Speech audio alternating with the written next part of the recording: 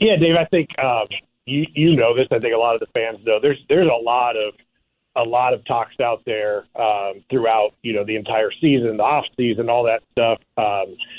Most of those don't even make it to the light of day, but we're having those, and some get close and some get, a little further away.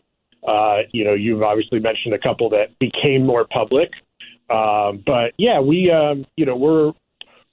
had tons of talks and less than 1%, come to fruition. And, but yeah, I think for us, we just continue to run those out, and we're excited, with, like I said, a lot of the players we have here, but we're also, looking at what else we could do, and that's our job. And, when it's, like I said, whether it's big, small, medium, if something presents itself that makes us better, we'll do it. But we have to run out all the other ground balls that are a part of that. And so, you'll see some, whether it's publicly or not, that get close but not across the finish line. And that's just the nature of the business.